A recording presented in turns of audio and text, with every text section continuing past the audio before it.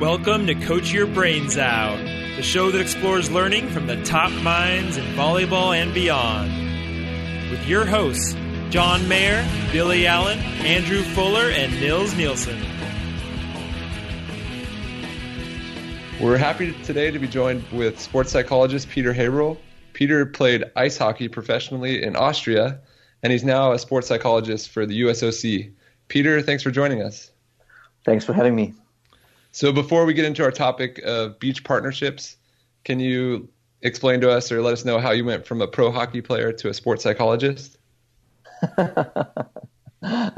Well, when I was a professional athlete, I was always very curious about performance and just sort of, observing myself.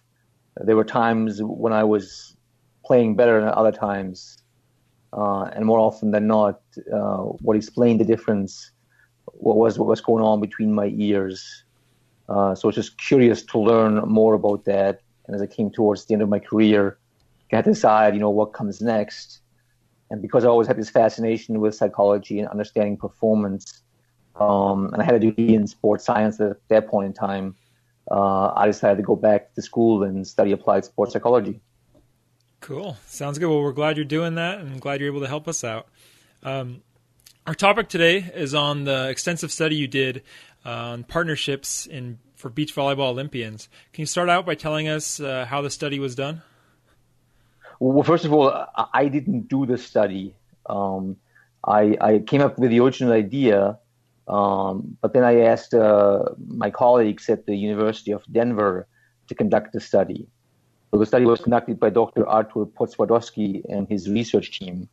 All I did basically was come up with the original idea and then connect the research team with beach volleyball players.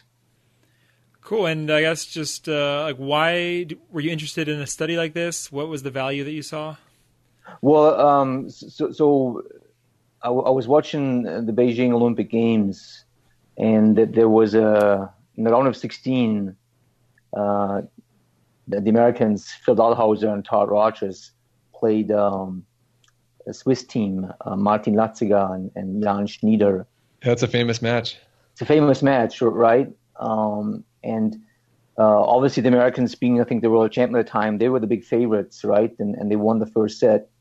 Kind of everything was going according to plan then. But then they lost the second set. The Swiss really came to life, I think. Remember correctly, I think they won it 23-21. And then, very surprisingly, in the third set, the Swiss were up 6-0. Yeah. And Coach Kirai at the time was commentating on NBC and made the comment that now, Todd and Phil, they can't get frustrated with each other.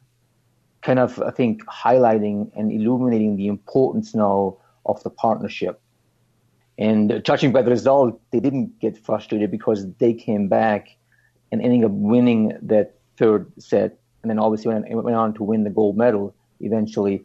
But what's striking to me was watching that game was that the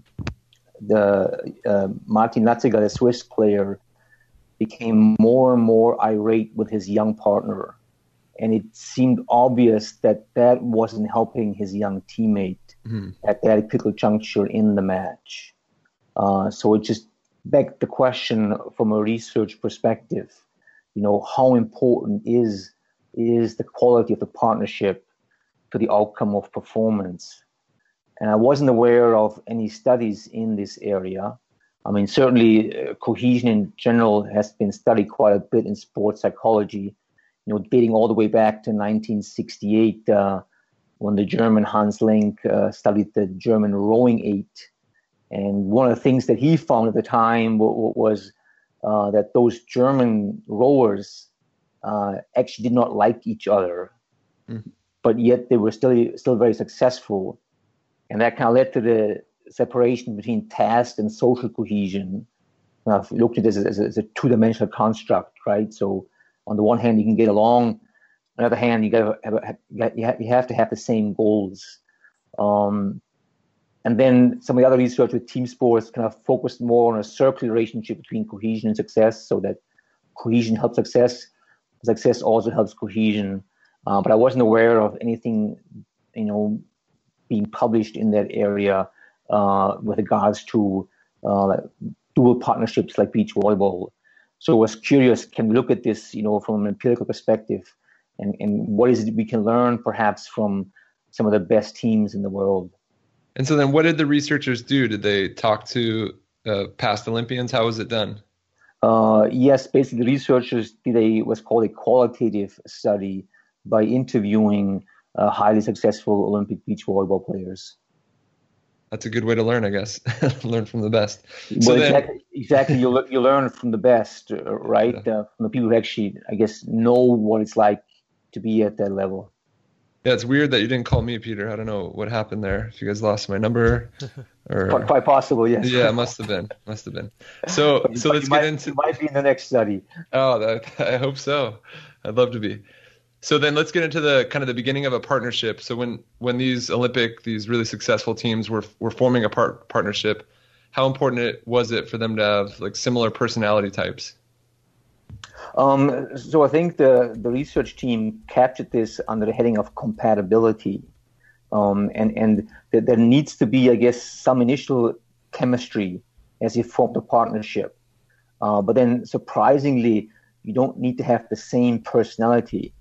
So personality can be quite different, but what you need to share is a common philosophy and a common motivation. So having conversations about what your goals are, but almost more important, what you value, what's important to you on this journey, has to happen and has to be in alignment around those values. So sharing the same philosophy of what this journey means to you, what goals you want to pursue, and how you want to be on this journey. So particularly, with regards to, let's say, the amount of preparation you put in, right?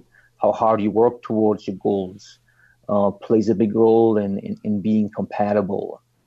And there has to be an initial spark, but then the research showed this is almost always a developmental process, so a process of maturation.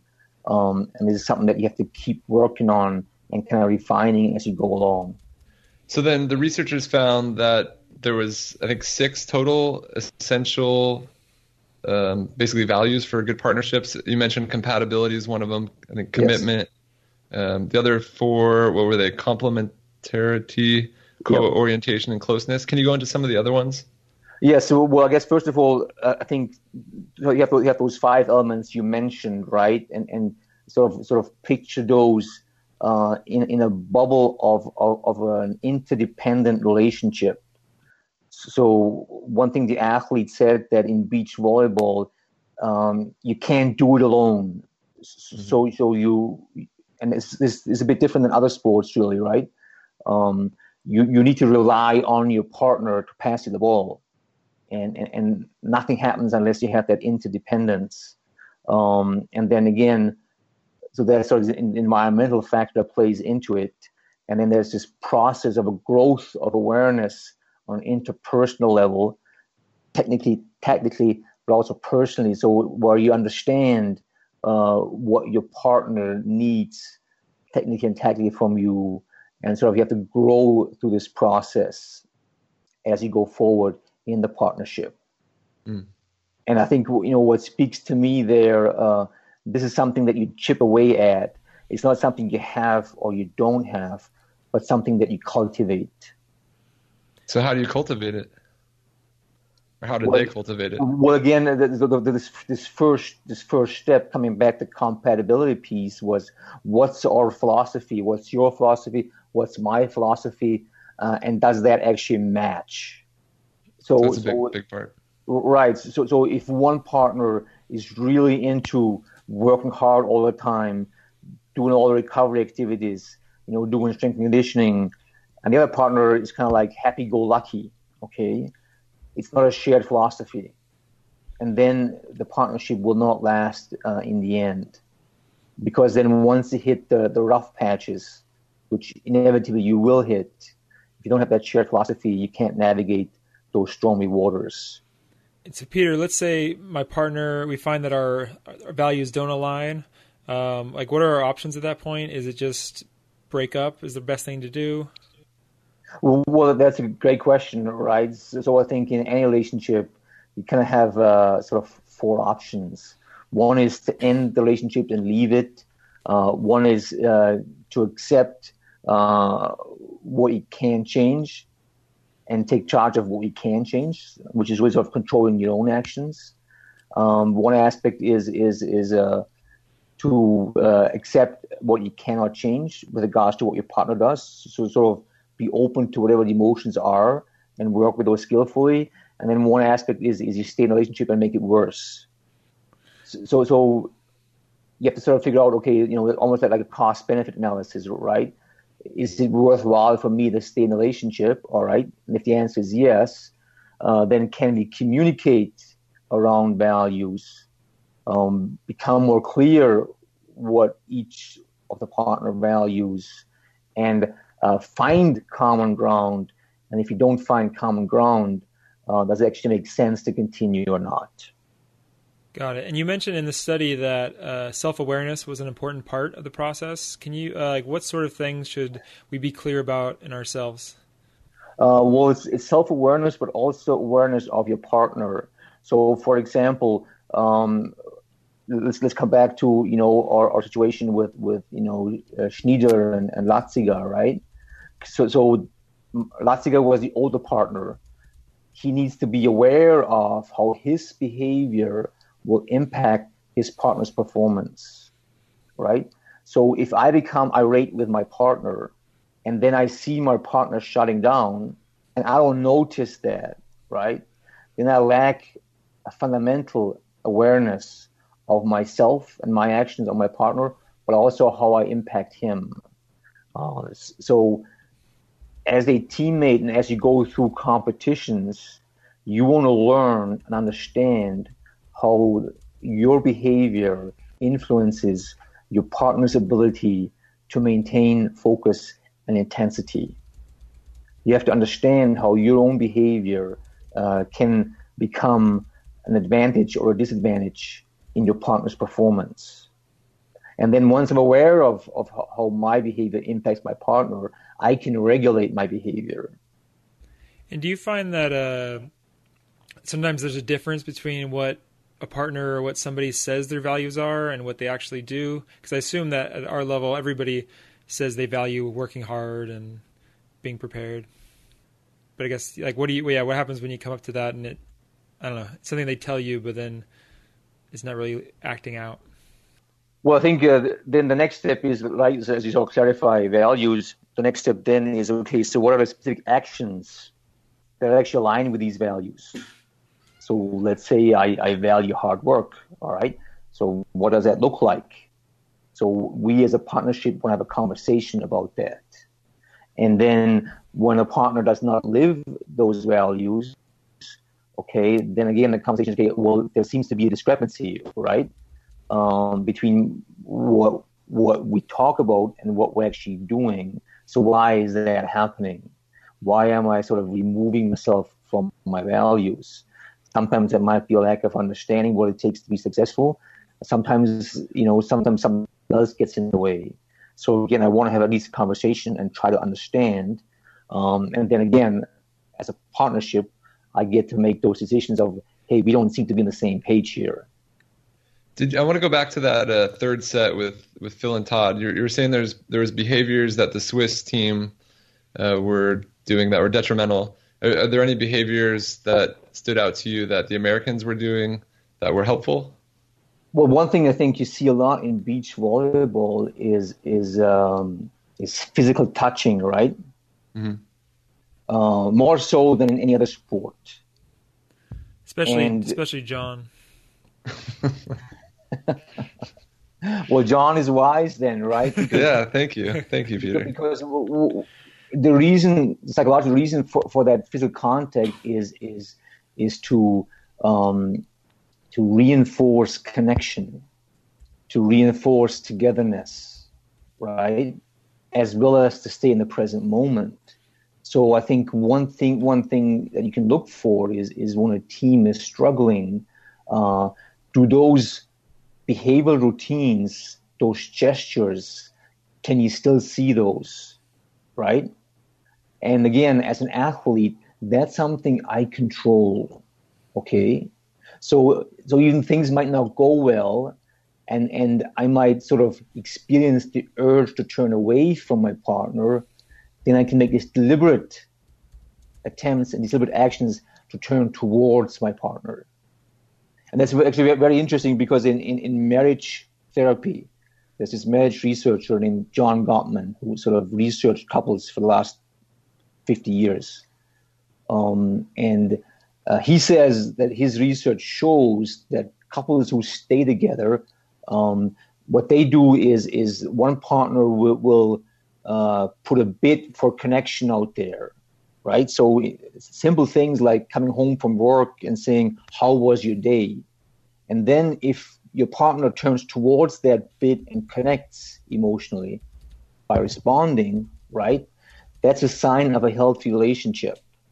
Whereas if the partner turns away, ignores the bid, or turns against the bid, right, then that's a sign of a relationship that's in trouble.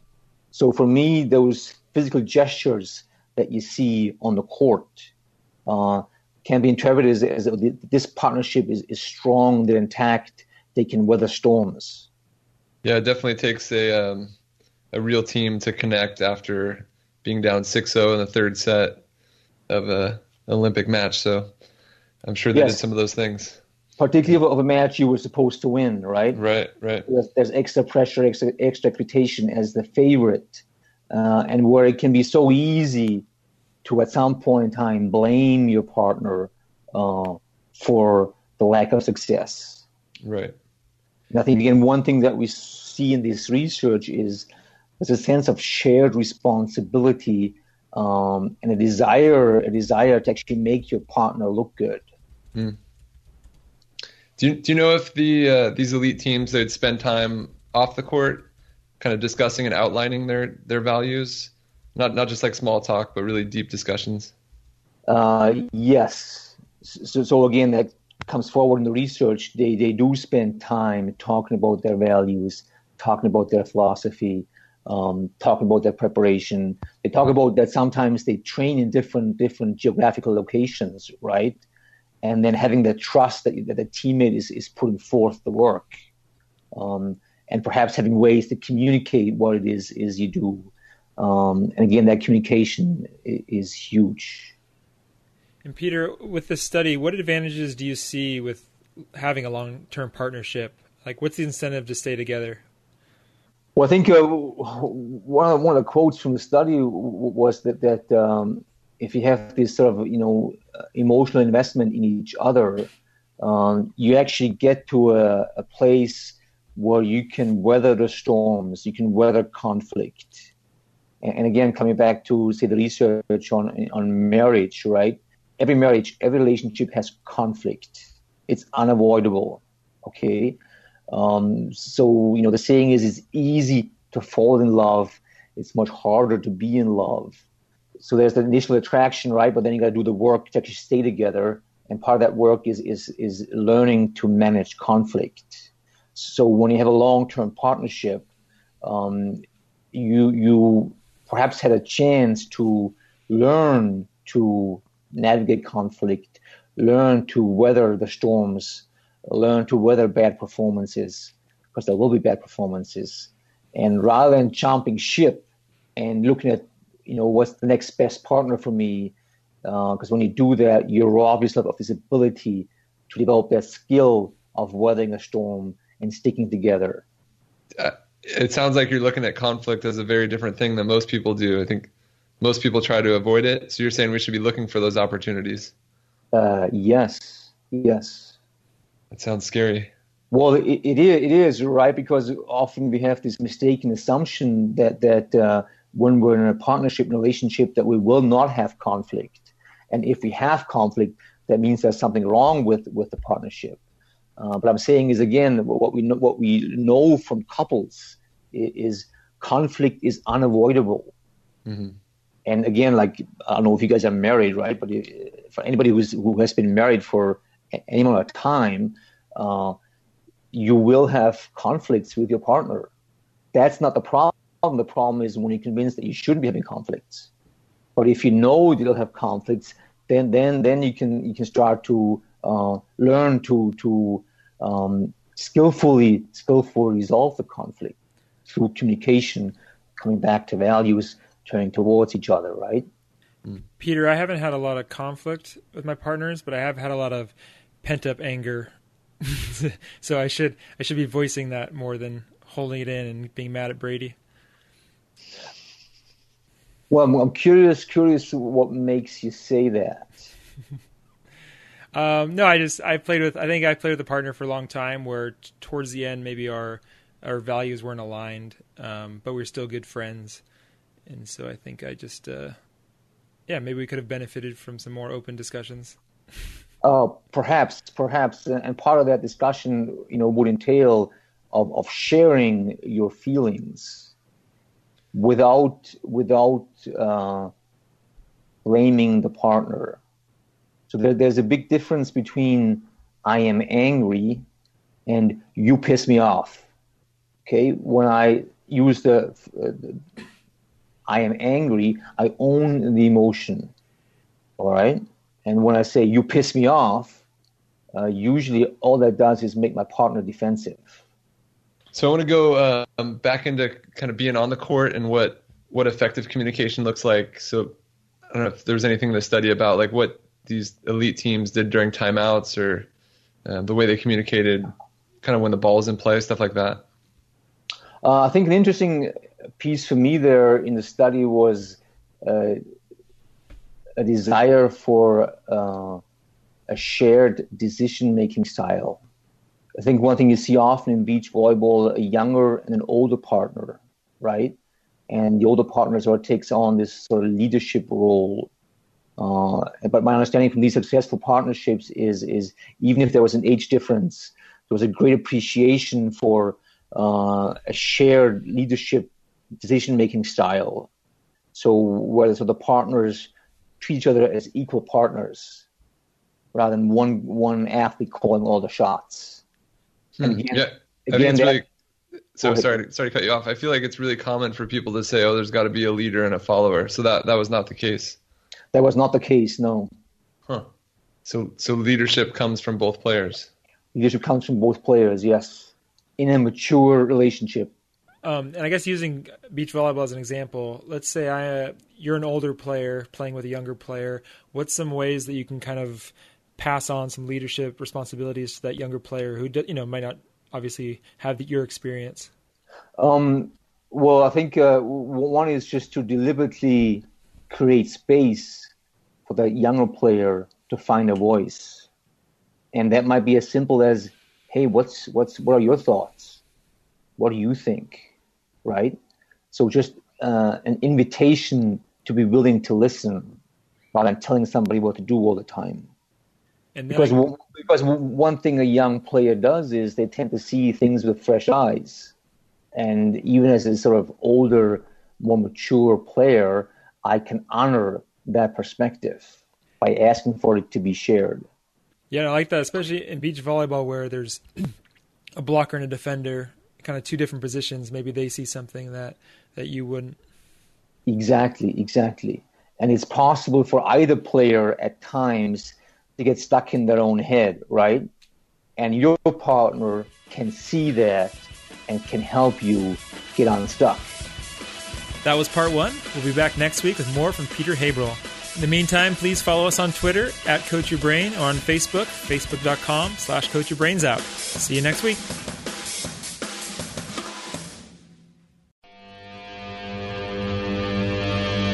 Welcome to Coach Your Brains Out, the show that explores learning from the top minds in volleyball and beyond. With your hosts, John Mayer, Billy Allen, Andrew Fuller, and Nils Nielsen. Here's part two of our conversation with Dr. Peter Haberl on successful partnerships.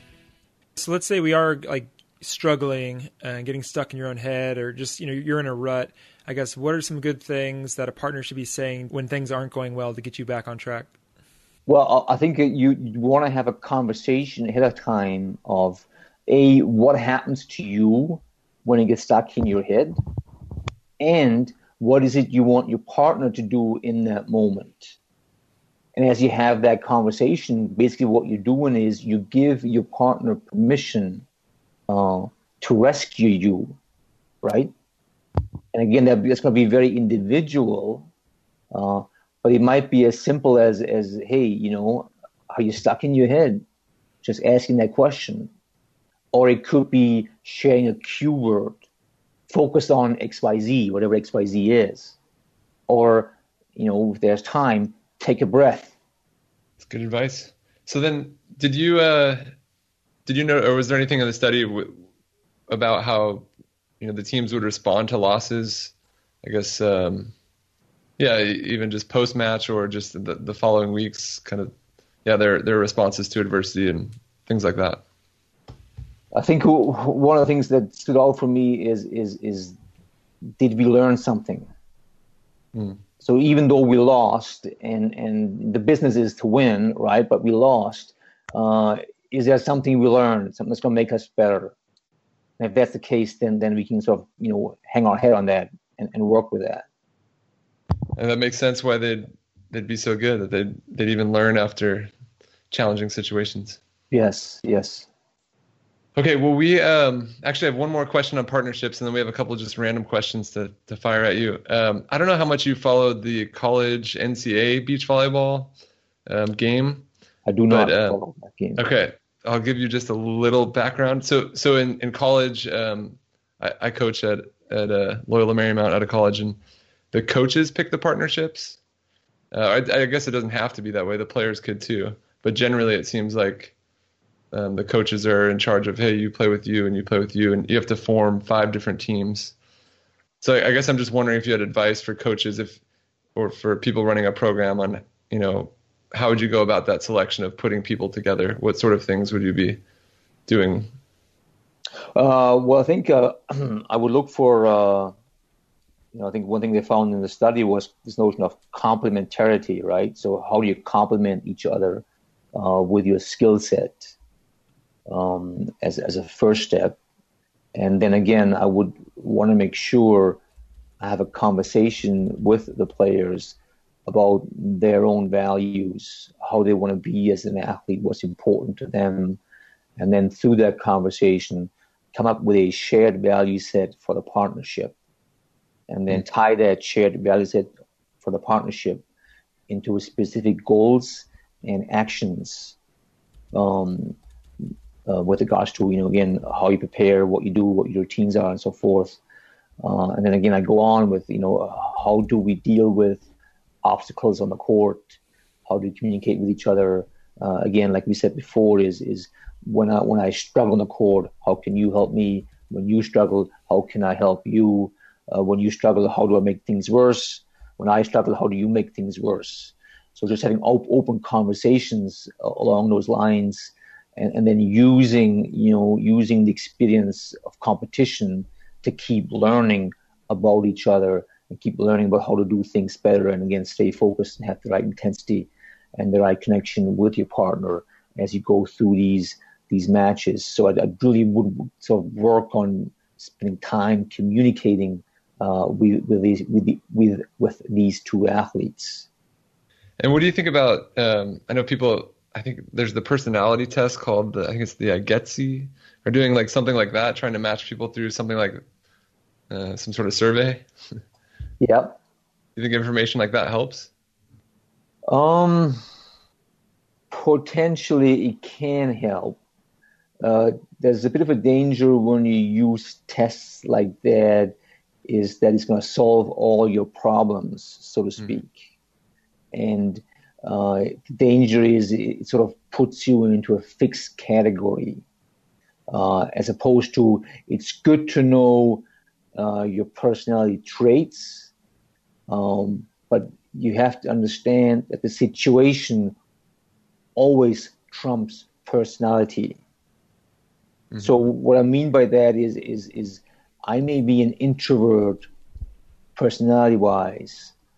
But that doesn't mean I can't give a great talk to a group of people if that's what the situation requires.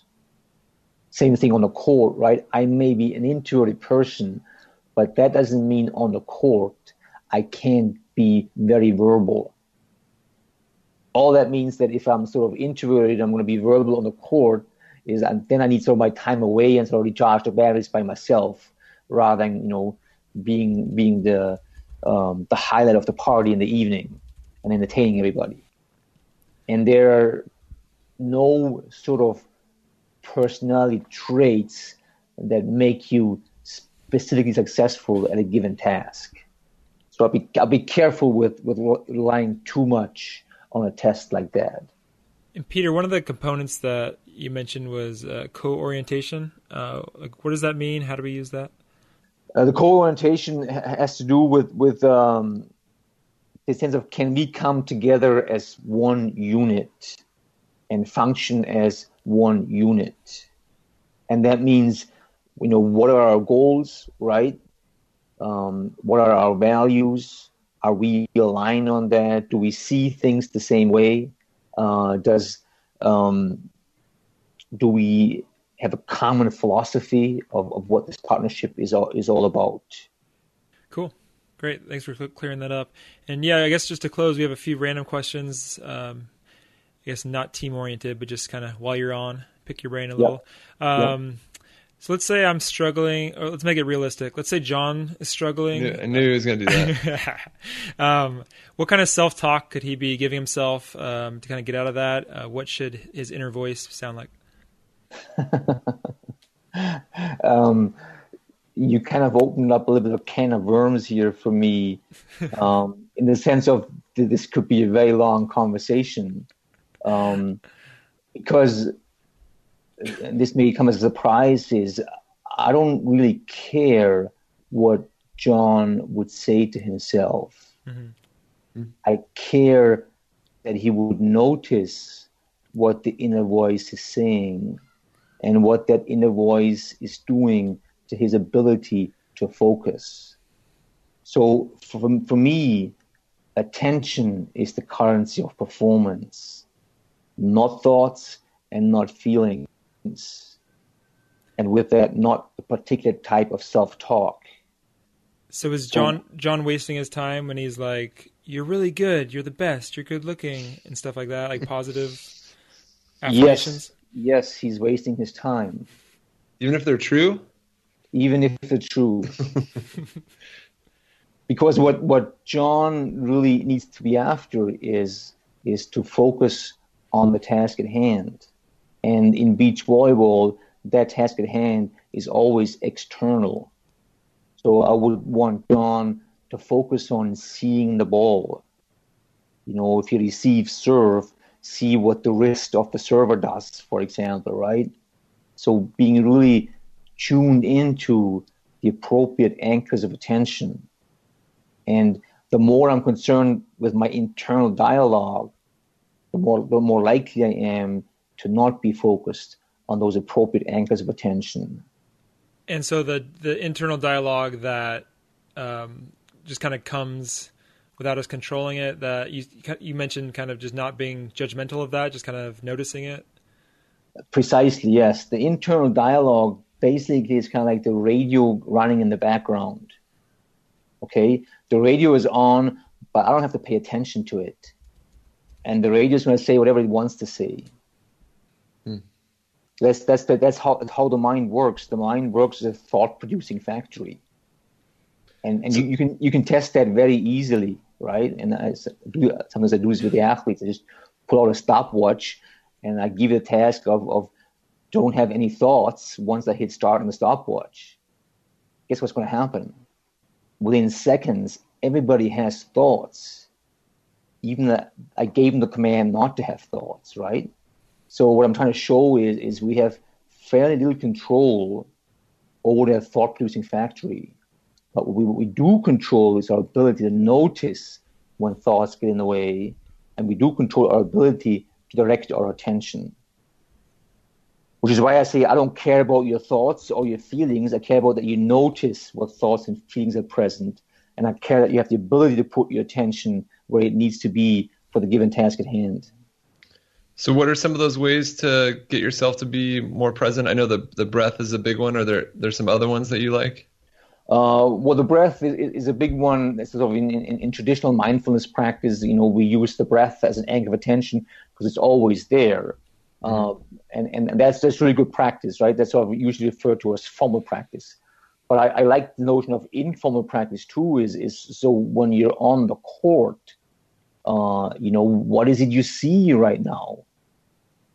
And one thing I think you want to see is the ball, right? So can I focus on the ball?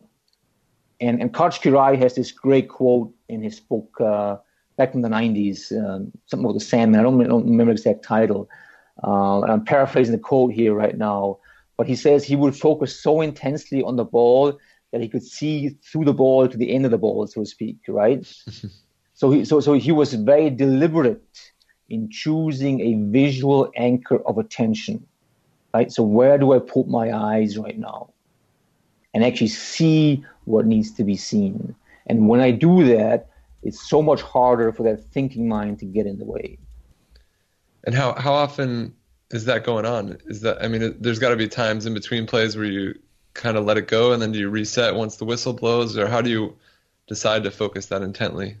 Exactly. I think that's where you kind of want to have sort of behavioral routines in place, right? So when the ball is dead, you can do whatever you want, really, right? And you can let your mind wander, and you can dust off the sand, you can hug each other, you can high five each other, whatever, right?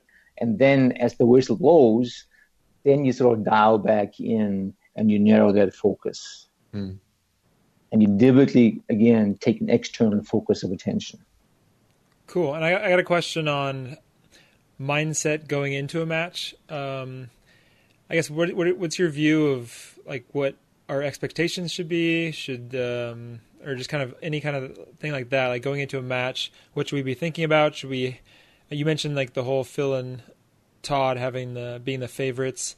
Should it change based on who we're playing? That kind of stuff. I don't care what you think. I care that you notice what it is you're thinking. So let's say you're the favorite, right? When you're the favorite, the big danger is that you get trapped in expectations of how the match should go. Okay, so we're the favorite, so we should win against opponent X, and then you lose a set, and then the reality no longer matches your expectation, and then the big risk there is that the mind starts spinning out of control, and then it's more and more thinking, so you more and more get trapped in your own thoughts, rather than again focusing on the task at hand and approaching each point with the right intensity. If you're the underdog, right, and you think you have no chance against these opponents, and if you're not aware of those thoughts, guess what's going to happen? You will have no chance, right? Because the moment you fall behind, you sort of fold the tent. Right. But if you understand, okay, here's the thought, we have no chance, all right, and you can say, well, that's just thoughts. Let's play and focus on this point, just this point, and focus on our strategy and our execution, and then we see what happens. And then we do the same thing for the next point, and then the next point, and the next point, and so forth, right? Hi, I've got another... Sorry, go ahead. Just maybe an athlete example to hammer this point home. Rafael Nadal says, what I battle hardest in a tennis match is to quiet the voices within, to shut everything out but the contest itself, to concentrate every atom of my being on the point I'm playing. If I made a mistake on the prior point, let it go. Should a thought of victory suggest itself, crush it, he says. So to me, that's like so spot on, right? What I battle hardest in a tennis match is to quiet the voices inside my head. So he says he understands there'll be thoughts popping into his head. His job is to quiet those voices down by concentrating every atom of his being on the point he's playing. So he understands the importance of attention, the importance of concentration. right? After a point, if he makes a mistake, he wants to let it go. So he understands he doesn't want to be caught up in the past. And then, this is the really beautiful part, through a thought of victory suggests itself, crush it says. Well, why do you want to crush a confident thought? Well, you want to crush a confident thought because you know that thought takes you into the future towards winning, and you want to be in the present. The thought about the future, about winning, is just as dangerous as getting stuck in the past. And that's kind of what I want my athletes to be after, to be aware of when the mind wanders, and to have the ability to come back and focus in the present moment. Kind of takes me into what I was curious about next, and it's funny you bring up Rafael Nadal, because I don't think of him, I mean, as great as he is, I don't think of him as like a confident or cocky player. He's very humble. But I was wondering, when it comes to confidence, is it something you need for high performance? And is it within our control even? Well, there's two great questions. No, this will be perhaps somewhat as a surprise and maybe even controversial. No, you don't need it for high performance. Okay? And what I mean by that, confidence is like a feeling complex, right? But I want to separate the feeling of confidence from the action of confidence. So I can take the actions of confidence irrespective of how I feel. And truth be told, almost always the feeling comes after the action. Because so often you hear athletes say, when they win a match, this gives me confidence, right? Mm-hmm. Well, that begs the question, well, if the victory gave you confidence, what happened before that? And you spoke of Nadal, and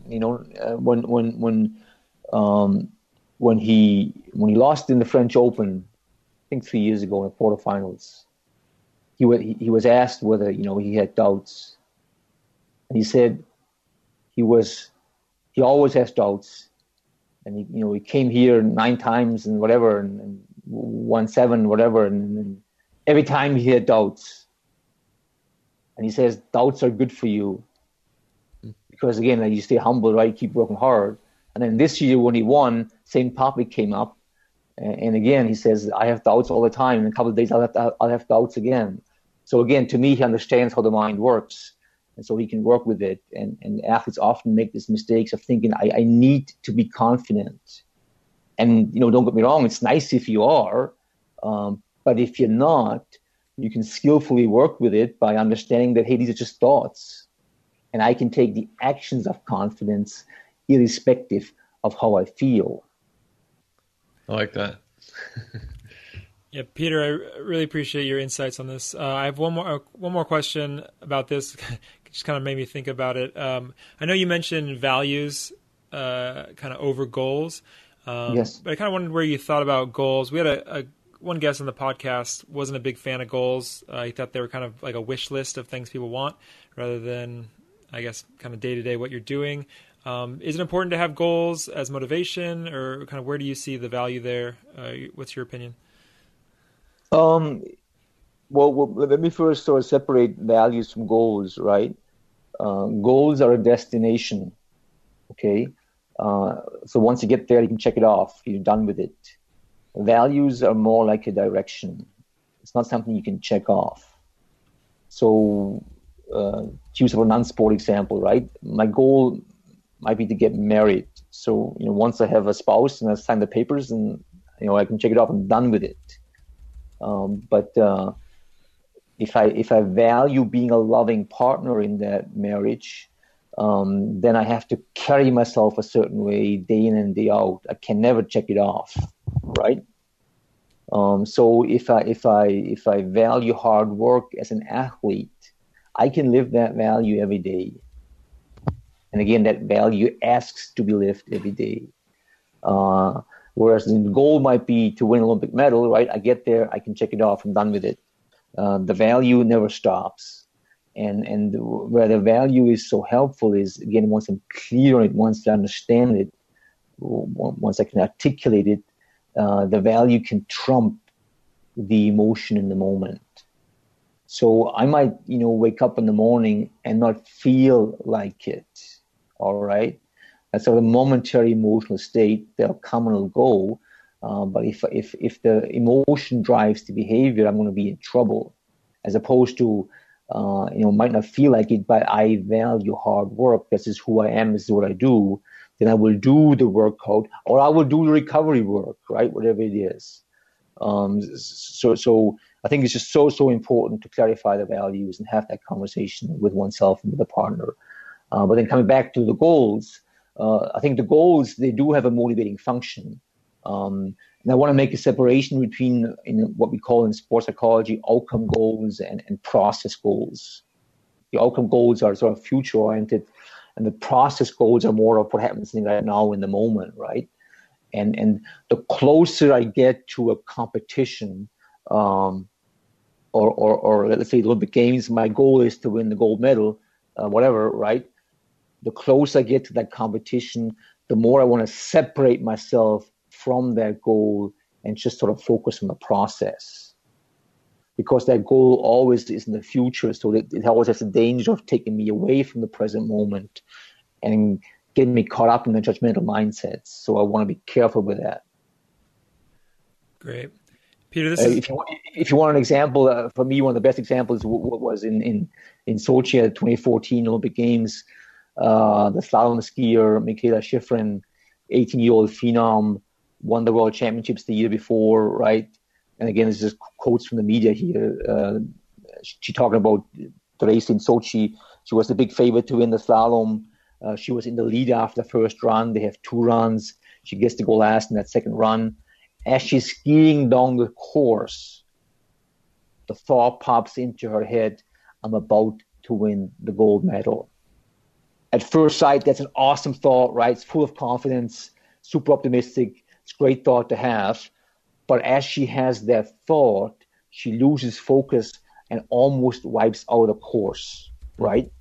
But she's so skilled, she recognizes here is thinking, come back and pay attention to skiing.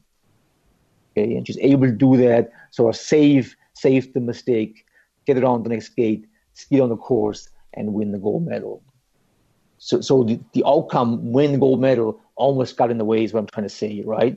But she recognized that and came back to focusing on the process. Yeah, I'm sure she was really confident when she was thinking she was going to win a gold medal, and that didn't necessarily lead to a great outcome. Exactly. Yeah, that's interesting. Exactly. Yeah. Awesome. Well, thanks, Peter. I really appreciate you coming on. This is going to be an episode for sure that I'll re-listen to a couple times. A lot of great stuff in this. All right. Peter. This was awesome. Yeah, thanks so much. This was really fun. Yeah, same here. Thanks for having me. And next time we'll be in the study. Billy and I are gonna get good enough. That's great to hear. After we learned from you. Yeah, we won't send this out to any of our competitors though. Yeah. Thanks for listening to another episode of Coach Your Brains Out. If you enjoy the show, please write us a review and follow us on Twitter @CoachYourBrain or Facebook.com/CoachYourBrainsOut.